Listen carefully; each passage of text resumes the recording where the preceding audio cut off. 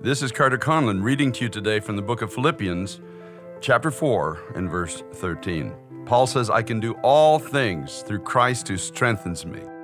I came home from vacation to find a jury duty notification in my mailbox. To be honest with you today, it's about as refreshing as a mouthful of sand.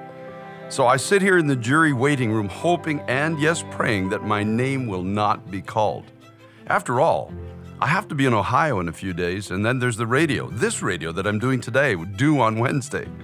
But what if there is a divine purpose to all of this, I begin to think. All things do work together for good, don't they? What if I need to learn something, or someone needs a divine word of encouragement from me? Yet, in the stubbornness of my own heart, I'd still rather that my name not be called. This is Carter Conlon reminding you today that Christ can strengthen you. And remember, it's still time to pray.